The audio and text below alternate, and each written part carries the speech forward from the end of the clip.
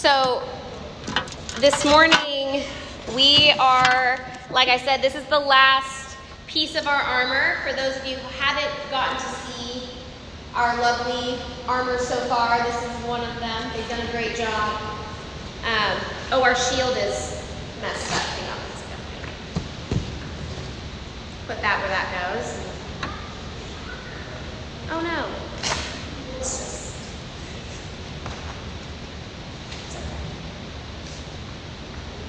So both of our kids have all their armor.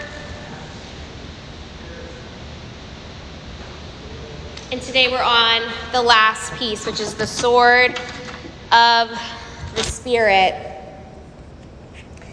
And I'm going to read that for us. It's in Ephesians 6, verse 17.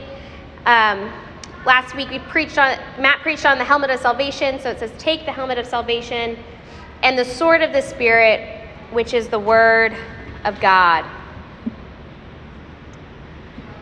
So the sword of the Spirit, they say it's the only offensive weapon that you're given in your armor, right? And that's kind of what you would expect with a sword, is it's offensive because this is what you use to attack. But I want, as we go through this morning, for us to not just look at it as offensive, but also defensive. Because as much as a sword can be used to attack, it also is used to defend, right? If you've got another sword coming at you, you're not just going to sit there and stand.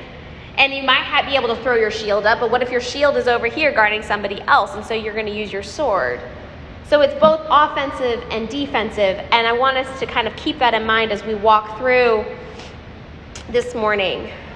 So the sword, Paul, we've talked about throughout this series, Paul used the imagery of the armor because it would have been well known to the Roman people. And so this sword is the Roman soldier sword. It is known as the gladius. It is short. It's about 20 to 30 inches long, so probably about the length of Oliver, a little bit shorter. It is also light, it's lightweight because they've got this big shield in their hand, and they've got their shield, I think, on their left, and or whatever hand is there's prominent is got the sword, and it's lightweight so that they could only use one hand, because it's not like they had two hands to pick it up and hoist it, So it's lightweight, it's easily used, and it actually became known as the sword that conquered the world because of how it was shaped. It was sharp on both sides, but then it also had a sharp point, and that sharp point was so sharp that it could pierce through armor. So it was a strong sword. It wasn't maybe what we might think of as literally one of those, heavy swords that you see in medieval movies and stuff like Braveheart, or thank you, Martin, or something like that. But it's lightweight. It's one of those that they could easily use it. But the thing was, it had to be used by a person who had correct training. For me, if I were to pick up a gladius and go to try to fight a battle, probably wouldn't get me very far, because I would absolutely not know how to use it. I would be wielding it left, right, and it would do me no good. Probably wouldn't help defend me, and it definitely wouldn't help me defeat anybody. So they had to train for this. And this was the main weapon for the foot soldiers. So the people that were on the ground, the ones that were front lines, right?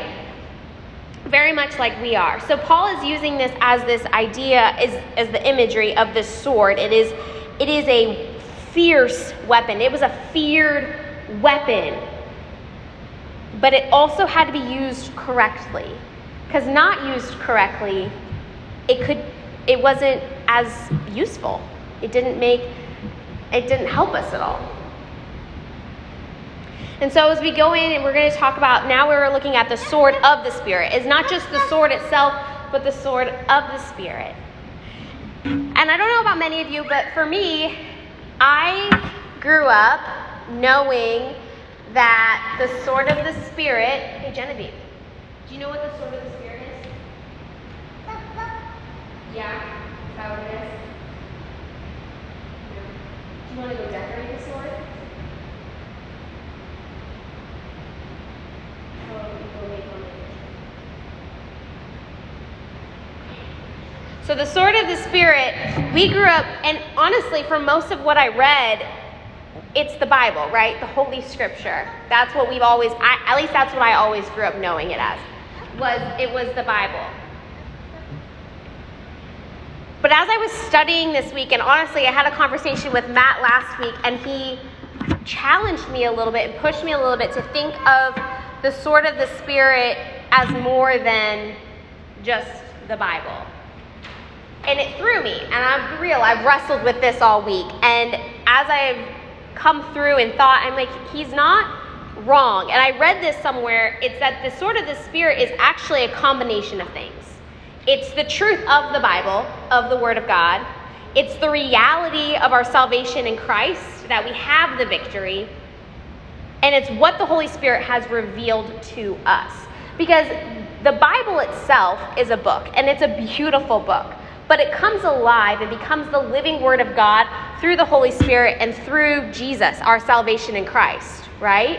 Because if you just go up and hand somebody the Bible and they just read it and they have no idea of like who Christ is or have any like it doesn't come alive, like it's a tool.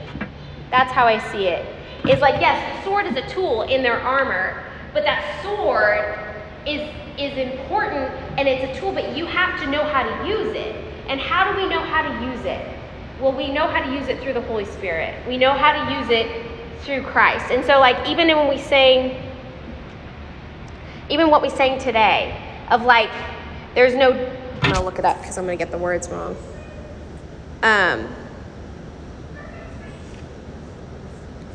The last song that we sang, the verse that says, I'm not backing down from any giant because I know how this story ends. Yes, I know how this story ends.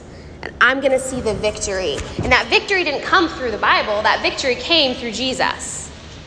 That victory came through Jesus' death on the cross. And so that, I think, is one of the things that we have to remember is, yes, the Bible is a wonderful tool. But that is used because the Holy Spirit says, hey, remember that verse that you've memorized. Remember that verse that you have studied or that has been in your mind. Or remember that song. Has anybody been in a situation where you're just like exhausted and actually, let me be real. This week has been exhausting.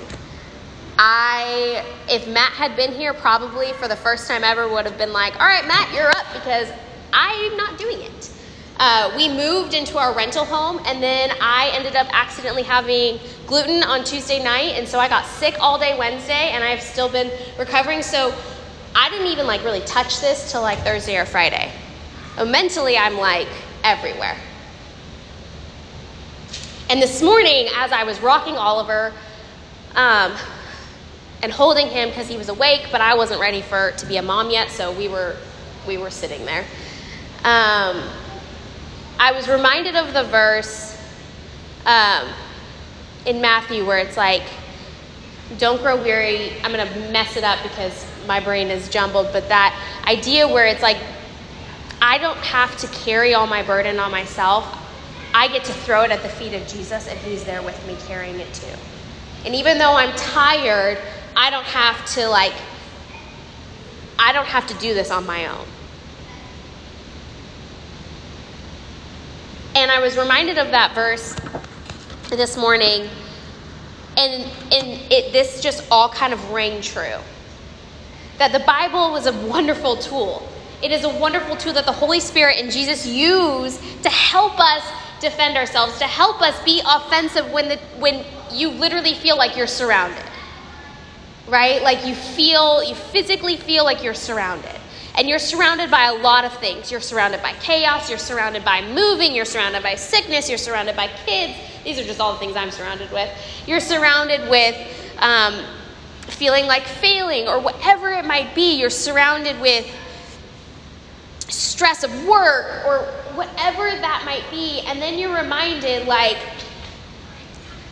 but we're surrounded by the Holy Spirit. We're surrounded by Jesus. We're surrounded in our salvation. We don't have We don't have to worry.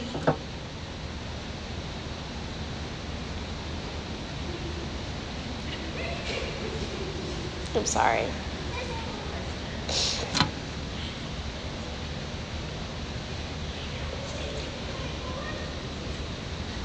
Because ultimately,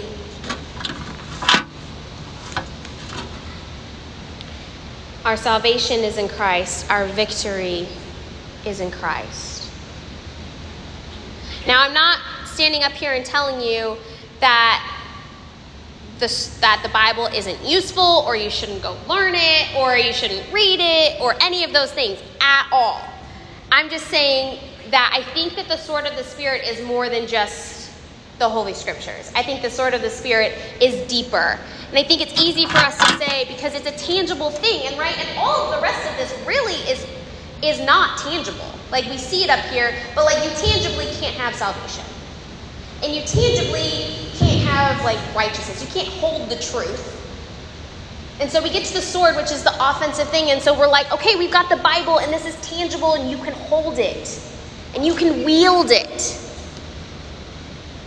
But if you're not using it properly, if you don't have Jesus and you don't have the Holy Spirit, then you wield it like this. And this isn't even in the Bible, but you wield it and you look crazy.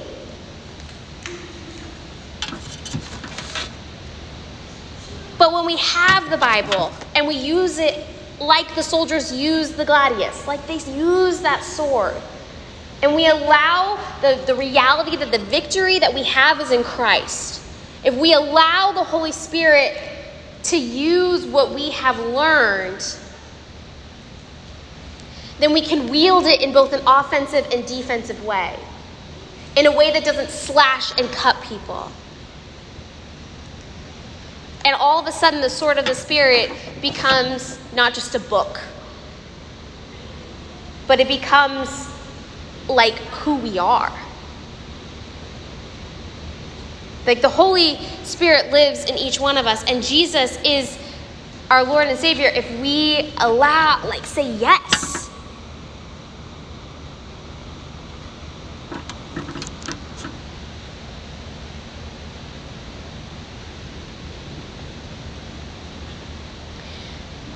The victory is ours.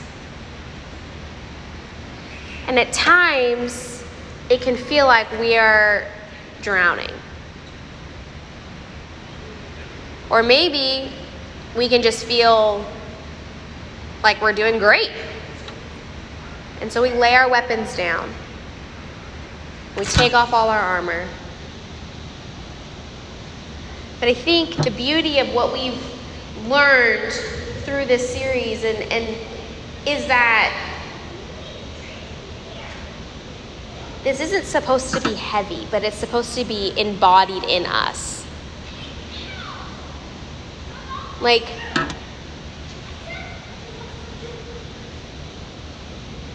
if we walk in knowing whose we are, then the armor stays on us at all times.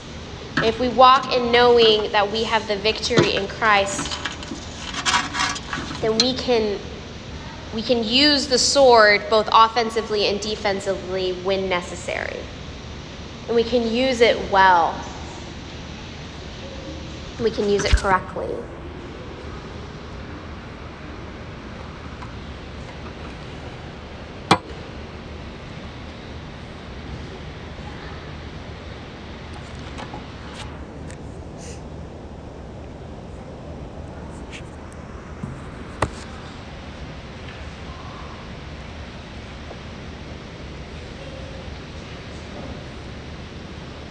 So,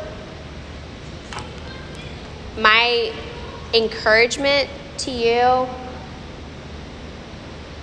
is to take time to truly look at the depth of that. I guess the biggest thing is this week I struggled with coming to grips with the fact that the sword of the Spirit wasn't the Bible.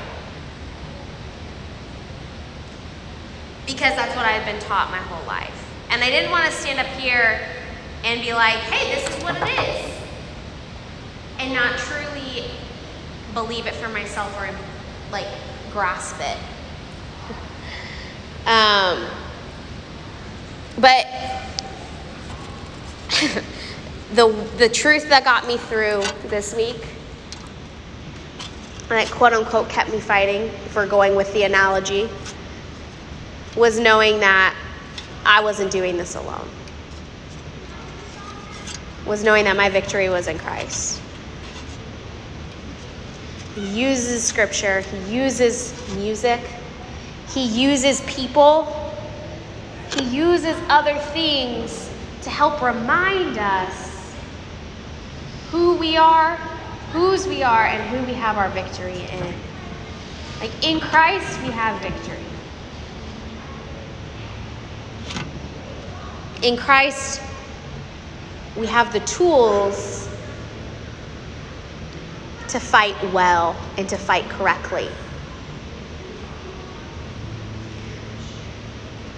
Hey, Nora and Isaiah, do you guys have those swords?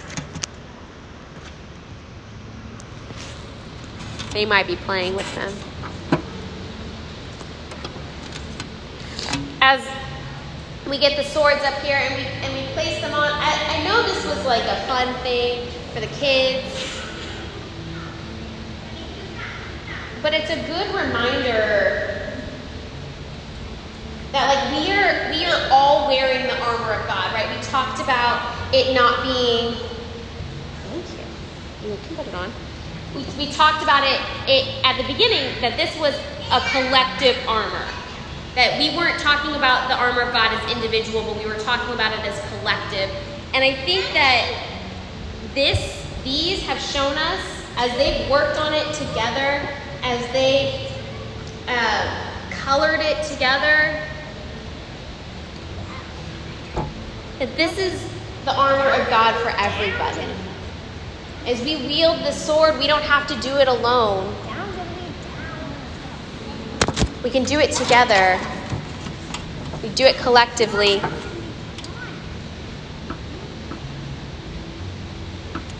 Because in Christ we have victory. In the Holy Spirit, we are given the tools for when we feel like we're surrounded by everything but Jesus or God.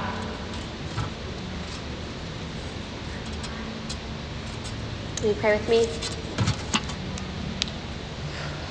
Holy Spirit, I thank you for your presence. Honestly, I thank you for preaching today.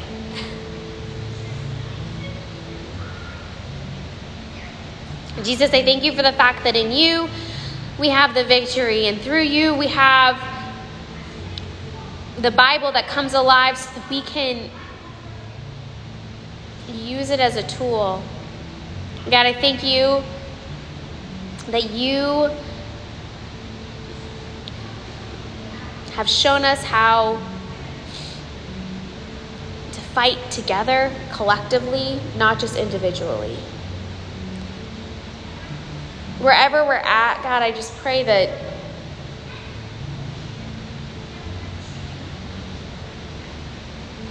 today we are reminded that in you we have victory.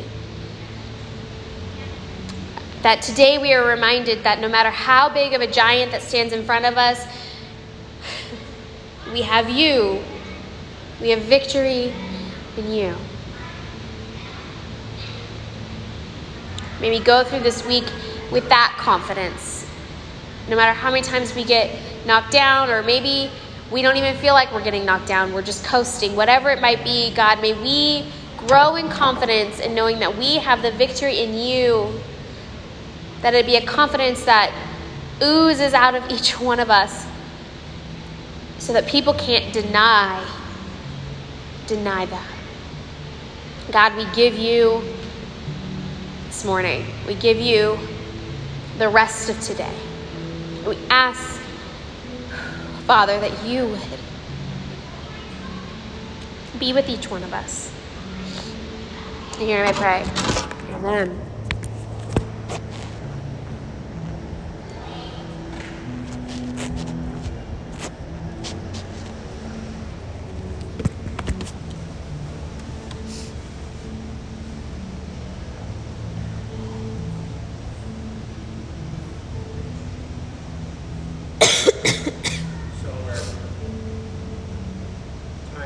communion. Does everybody have the elements? Catherine, do you have yours? No. Right.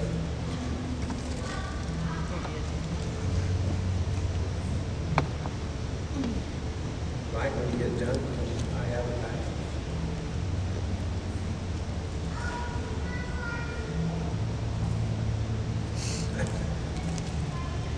Thank you. So that evening, as they gathered together for supper, closer, louder. Okay, great. So as they gathered together that